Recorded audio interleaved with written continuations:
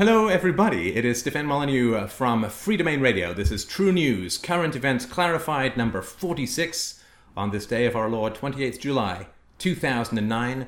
US healthcare. More guns will solve everything. Let's have a look at what is actually going on. There's a pattern which is distressingly and depressingly similar whenever you study history and economics and statism, which is this. A group of self-interested individuals claim to want licensing and a state monopoly in order to protect the public. Conspicuously absent from these complaints is, in fact, any complaints from the public. They just make up these complaints and say, in order to protect the public, we need to have state monopoly and licensing. The state then grants licenses and monopolies to people like lawyers and accountants and doctors and teachers and postal workers and garbage men and all this kind of stuff. And the result is the public in the long run gets completely screwed by these monopolies. And the government, of course, always claims that this is going to lower costs and improve productivity, but it always increases costs and lowers productivity. So, for example, the American Medical Association, early in the 20th century, the AMA, was openly discussing a healthcare crisis that cut them, yea, verily, to the quick. Medical care was just too widely available for their members to make as much money as they really wanted. So responding to the demand for healthcare, many people were choosing to be doctors. Others were providing simpler care requiring less training. There were midwives, pharmacists, and competition was keeping AMA member incomes lower than desired. The AMA then successfully lobbied the brutal guns of the state in order to have the exclusive right to decide who could be a doctor and to require that many types of care be performed by an AMA licensed doctor. They also obtained control over the licensing of medical schools and hospitals, which allowed them to throttle the supply of doctors by simply reducing the amount of enrollment that they would support. So quickly, many medical schools were closed, including a disproportionate share of those accepting women and minorities as students, for which the AMA has recently apologized. Nurse and midwife competitors were put out of business and or restricted to limited subservient roles. Because, when you've got the guns, you can do quite a lot to prop up your own income and get rid of competition. Lodge doctors, which refers to those who made contracts with the enormous number of mutual aid societies that served the needs of the poor middle-class working people, were threatened with the loss of their licenses or hospital privileges if they didn't cease providing low-cost care under these contracts. For those who don't know about this, before the rise of the statist welfare state, there was friendly societies, mutual aid societies, which provided insurance and welfare for those who fell upon hard times, and personal support as well. So the problem is you just get a check from Washington or your state agency. There's no personal touch, it's just money, whereas these guys would actually get involved, which is what's really needed to help people who are stuck in poverty. So today, many procedures are performed by doctors, which nurse practitioners, midwives, paramedics, or pharmacists could completely competently perform. Oh, doctor, it hurts when I pee. Well, here's a test. Ooh, E. coli. Here's some antibiotics. I mean, how complicated is it? Do you really need 10 years of medical training to have that interaction? Oh, I have a sore throat. Oh, let's take a swab. Oh, there seems to be some bacteria. Here's some antibiotics. Really not that complicated, most of the stuff that goes on in the GP's room. The AMA is also currently recently trying to close down low-cost clinics that are being opened by nurse practitioners in department stores such as Walmart, or at least require that doctors be hired to oversee operations because, you don't want to be undercut. So, the US government has been protecting the consumer, i.e. violently interfering in healthcare, the provision of healthcare since the 19th century, when it colluded with doctors to create the state union monopoly of the AMA. Why are doctors so overpaid? Because they have a state-granted monopoly. It's like saying, why do postal workers earn more than guys who work in a factory floor, or guys who are non-unionized who work in a factory floor? Because they have a state-granted monopoly of violence, so they can hold the gun to the employer's head, in this case to the patient's head or to the competitor's heads, and jack up their rates. It's pretty simple, really. Milton Friedman wrote 56% of all hospitals in America were privately owned and for-profit in 1910 in 1970, after 60 years of subsidies for government-run hospitals, the number had fallen to about 10%, right? So increased government ownership from 44% to 90%. Of course, according to what's being touted by Obamacare now, this should be a situation where costs have come down enormously. Of course, it's not the case. Whenever you pump more money into a violent monopoly, you get lower quality. You can see this is absolutely true in education. There is a generally an inverse proportion between the amount of money spent per student and the quality of test results. So between 1965 and 1989, medical expenditures rose by 224%. The number of hospital beds per 1,000 population fell by 44%. You see, higher costs, lower quality. The more money you spend, the lower quality you get. Number of beds occupied declined by 15%. Also during this time of almost complete governmental domination of the hospital industry, 1944 to 1989, costs per patient day rose almost 24-fold after inflation is taken into account. 24 times the cost when the government take over 90% of the hospitals. Well, we'll get to that. So, lower costs that will never happen. This is what some people say should be done. Well, says Milton Friedman, the AMA must cease restricting the supply of medical doctors.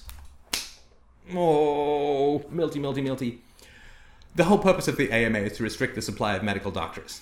The mafia should cease shaking down restaurant owners and should stop hitting people in the knees with baseball bats. But that's sort of the point of what the mafia does, right? That's the whole reason there is a mafia, is to do that. Anyway, it's not going to happen. The United States needs to rely on offshoring with a twist rather than sending Americans abroad seeking medical services. Allow more foreign doctors to come to America to practice medicine. A medically trained and licensed doctor from a developed nation will provide much better care to a poor American than no doctor at all. Not going to happen. The whole point of the AMA is to keep its members' prices high by using the violence of the state to restrict competition and entry into the field. Too many services that could be easily provided by nurses are instead provided by doctors, a practice that is exceedingly wasteful. Yet not. It's not at all wasteful for the doctors who get to rub themselves all over with money in a big giant bathtub made of gold and the tears of their patients. So it's not wasteful for the AMA or for the doctors, which is why it's not going to change. Well, you see, the cost of healthcare is going to be brought down by this new socialized healthcare plan, right? 1970, the government forecasted the hospital insurance portion of Medicare would be only $2.9 billion annually. Actual expenditures were $5.3 billion in 1970. That was a 79% underestimate of costs. But we're only beginning the cavalcade. In 1980, the government forecast $5.5 billion in hospital insurance expenditures. Actual expenditures were more than 4 times that amount, $25.6 billion. This bureaucratic cost explosion led the government to enact 23 new taxes in the first 30 years of Medicare.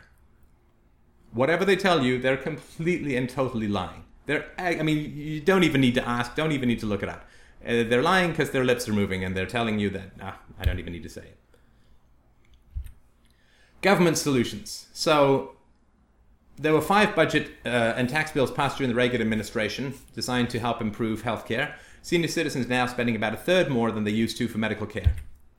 The legislation encouraged states to curb soaring Medicare costs, leading to a 49% increase in out-of-pocket payments for hospital, skilled nursing, and home care from 80 to 85, adjusted for inflation. Right? So, to curb soaring Medicare costs, you're supposed to crack down on fraud, you're supposed to deal with wasteful overhead in administration, you're supposed to streamline, but that never happens because those people will fight you tooth and nail, right? You start to lay off government workers, the unions will descend on you like a plague of fat Scottish locusts. But if you screw the elderly, they're not going to get together en masse in the same kind of way, right? And they won't even know particularly who it is who is causing the problem, so you dilute it among the most vulnerable in society, and that's who always end up suffering, right? Same thing with students in education. Medicare has a $34 trillion unfunded liability. And because of rising unemployment, its hospital stay program will go broke 2 years earlier than previously predicted. That's how much more Medicare money government has promised than it has budgeted. That is the price of about 30 Iraq wars. Right? It's not absolutely not going to last. It is mathematically that which cannot continue, will not continue. It is a total Ponzi scheme. What do we send?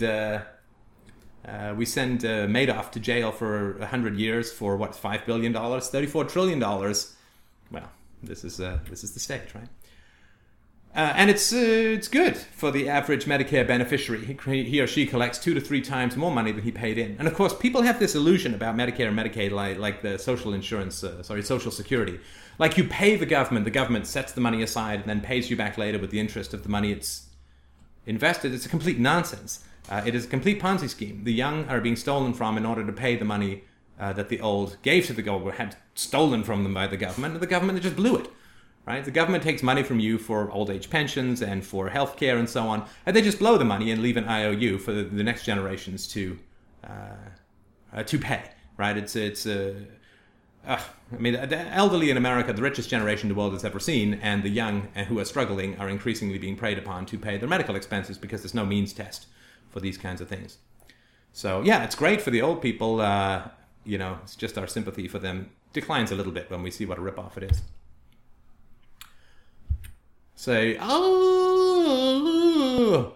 1960, the government covered 21.4% of personal Medicare expenditures.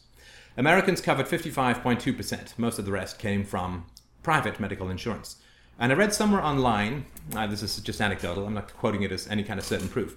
The guy was saying, my dad, when I was born, my dad said this was in the mid-1960s, just before the government really got into the healthcare system in spades. My mother was put under general anesthetic for my birth. She was in hospital because that's what they did back then. She was in hospital for 3 days, and it cost $100. Recently, for non-anesthetic birth, where we were in hospital for 1 day, it cost $4,500. Right? Even accounting for inflation, that's a staggering rise. And of course, some of it's due to tort law and lawyers and so on, because the government has to bribe the lawyers as well as it has to bribe the doctors. So anyway, this is the proportion. The government did 20% in 1960. In 2000, the government covered 43% of personal medical expenditures. And out-of-pocket had gone from 55 to 17%. So naturally, when you're not paying for it, you have less of an incentive to cap costs. And costs will just go up because Magic Uncle Sam, moneybags in the sky, is paying for things, right? So over the same 40-year period, total personal medical spending increased by more than 10 times from an inflation-adjusted $111 billion in 1960 to $1.13 trillion in 2000. Right? What is the common case here? Well, escalating government involvement. The more violence you put into any system, the more people will use that violence to protect themselves from competition and to jack up costs. So percentage of GNP of medical care expenditures, 1929 to 1990. I won't read this in particular. 29 to 40, 4%. Hovers around the same until 1960 to 1970 when it goes to 7.3%. Healthcare share of GNP at the end of the period. 1980, 9.1%. 1990, 12.2%. I couldn't get any more recent information. This stuff's 20 years old. But as you can see, when the government gets involved in a very proactive way, the costs just go up and up and up because violent monopolies, well, do I have to say it? I think not. Now, some say that it's because of increased technology that healthcare costs are rising so fast. Well, the purpose of technology is generally to lower costs over the long run, or at least increase your general income. That, of course, is not really what's occurring. So look at IT, right? Computers and gadgets. Technology within IT has increased even more quickly and vastly than anything to do with medical, but it hasn't jacked up GDP consumption in the same way. So I'm not sure. There's arguments for or against this. I'm sure there's maybe something to do with it, and please don't count me as any kind of expert, but I can't see the argument that it is responsible for all of this. So yes, technology has increased, but the purpose of technology, of course, is, like an MRI is supposed to help pinpoint things so that you can go in and solve a problem more easily and more quickly. And other kinds of screening tests and so on are supposed to be around prevention, right? But it's not the way that it works that way in the real world, right? In the real world, the costs just go up and up, although this technology is supposed to be around prevention. And of course, the increase in drugs is supposed to be cheaper than surgery and so on. So it doesn't make sense that technology would be solely responsible for all of these increases, at least to me. If you know arguments to the contrary, please let me know, and I'll deal with them in a future segment. Drugs! All right, the FDA, Food and Drug Administration, does not protect consumers, but rather causes their deaths, according to a number of researchers in the field. The FDA has always been involved since its creation in testing whether drugs are safe, but recently it moved into advertising and any kinds of descriptions and the After 1962, the amount of regulations, of red tape that it took to get a drug approved just went up enormously. We'll talk about that in a sec. So in 1962, laws were passed making it almost impossible to get a new drug approved. So for instance, in 1948, one well-known pharmaceutical company, Park and Davis, had to submit 73 pages of evidence to secure the licensing of a drug. In 1968, the same company had to submit 72,200 pages of data transported by a truck in an effort to have an anesthetic licensed. And there's pretty strong evidence that something as simple and basic and incredibly life-saving as penicillin would no longer be approved by the FDA because it has negative side effects in some people. So, 1962 Kefauver-Harris amendments account for more than 85% of current pharmaceutical costs. 85% of current pharmaceutical costs. Most pharmaceuticals until the 1970s had a 19-year patent, and it took 14 and a half years to get the drug approved. So of course it had to be hugely expensive because you'd only have a few years before it went to the open market. These FDA amendments kill statistically over 100 times more people than they save, have probably doubled current healthcare costs, make treatment, not prevention, the cornerstone of medicine. So the lags in the FDR system, as the FDA has grown larger and its regulations more detailed, the cost and time needed to approve a new drug have increased dramatically. It now takes 15 years to get a new drug approved. It costs nearly $1 billion capitalized to bring the average new drug to market. What this means is that drugs which treat smaller problems or more localized issues or issues that affect people less in a less widespread manner simply don't get pursued because the market can't conceivably recoup that huge an investment. Since 1962, almost 5 million people have died who could have been helped by a drug in development. And these are calculated not just pie in the sky stuff, it's drugs that have been approved in Europe or in other places that are disallowed in the United States. For example, the FDA's tardy approval of the first beta blocker for heart disease needlessly killed an estimated 30,000 Americans during the 3 years it was available in Europe, but not in the United States. And this is particularly tragic. Statistically, someone you know has died needlessly because of the FDA. Some loved one in your family, within your friends, statistically you know someone who's died needlessly because of the FDA. And of course, if the FDA approves something and it ends up causing a problem in a minority, those minority will sue like crazy and will make a huge noise. But if you don't get a drug that you don't even know is available because of the FDA, you probably don't even know it. You just quietly expire into the black tube of history without making much of a squawk because you don't know what's missing, right? So it's really tragic that way. The FDA probably killed more people by delaying this single beta blocker than it saved during its entire existence. Licensing laws are a cure worse than the disease because everything which is statist and violent is a cure worse than the disease. Meticide. It's not a bad way of looking at it. The death toll from losing half of our innovations from 1962 to 2003, right? Because the amount of new drugs introduced after these 1962 acts were passed are cut significantly. The death toll from losing half our innovations in drugs from 62 to 03 is somewhere between 4 and 16 million people, depending upon the assumptions used. Adding the 4.7 million deaths due to an extra 10 years of development time suggests that as many as 1 out of 3 people who died of diseases since 1962 may have done so needlessly. Needlessly. How much extra did it cost for those 30,000 people to die of heart attacks rather than being able to take a pill to prevent those things? This is the kind of stuff that statism produces. Meticide. This is from Dr. Mary Ruwart, ruwart.com. Well worth having a look at her website.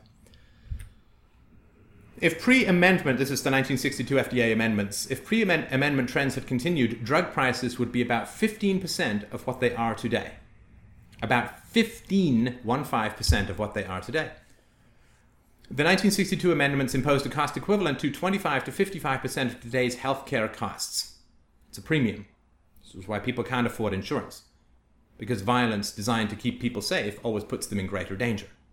Because this all came out of the thalidomide scare, which was a anti-nausea pill that was given to pregnant women, which produced about 7,000 birth defects. This is when the FDA went nuts on new drug development. And the result, of course, is millions of deaths and vastly escalated healthcare costs, which pushes people out of the market to be able to afford healthcare. So, well, it's completely tragic what happens to people in these situations. Today, we'd have more innovation and twice as many drugs to choose from if these amendments had not been passed. And pharmaceuticals can replace more expensive medical interventions like surgery so that every dollar we spend on drugs lowers healthcare costs by $2 to $3. So having very high pharmaceutical costs and far fewer drugs available really causes really subsequent interventions like surgery and so on are much more common, raises healthcare costs considerably. We could go on, and Lord knows I've been known to, but I'll try and keep this relatively succinct. What is the moral? The moral is the same. If you've ever seen the House MD show, The Last Resort, this sick guy uses a gun to take a doctor and some patients hostage in order to get treatment. Another doctor says, the immorality of this is clear. Right? Nobody says, well, that's really great. I'm glad he does that. Let's give everyone a gun to hold it to the heads of doctors to get their cures. One doctor says, if I strap a bomb to my chest, do I get 7 doctors attending to me? Well, if you use the government, kind of, yeah. Violence is not the way to solve problems, particularly problems as delicate and complex as healthcare. You can't initiate the use of violence to solve problems like healthcare. You can't use the initiation of violence to solve any problems. But in particular, healthcare is just a desperately sad and difficult and murderous way. It's a murderous situation that gets created by the initiation of violence. Look, if you're into philosophy, you're into the long haul. There's no way to stop what's coming down the pipe. There's just no way to stop. There's too many entrenched interests. There's too many desperate people. There's too much propaganda. There's too much bullshit. You simply can't stop, in my opinion, what's coming down. I'm telling you. Statist violence escalates until the violence becomes visible. Right? Slavery continues until the humanity of the slaves becomes visible.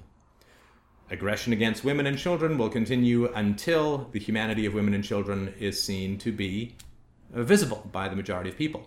Statist violence will continue to escalate until the violence is visible, which is what I'm trying to do in these True News segments, is to point out the gun in the room. There's a gun in the room, there's a gun in the room, there's a gun in the room. And if you don't think there's a gun in the room, the violence will just keep continuing to, will just continue to escalate.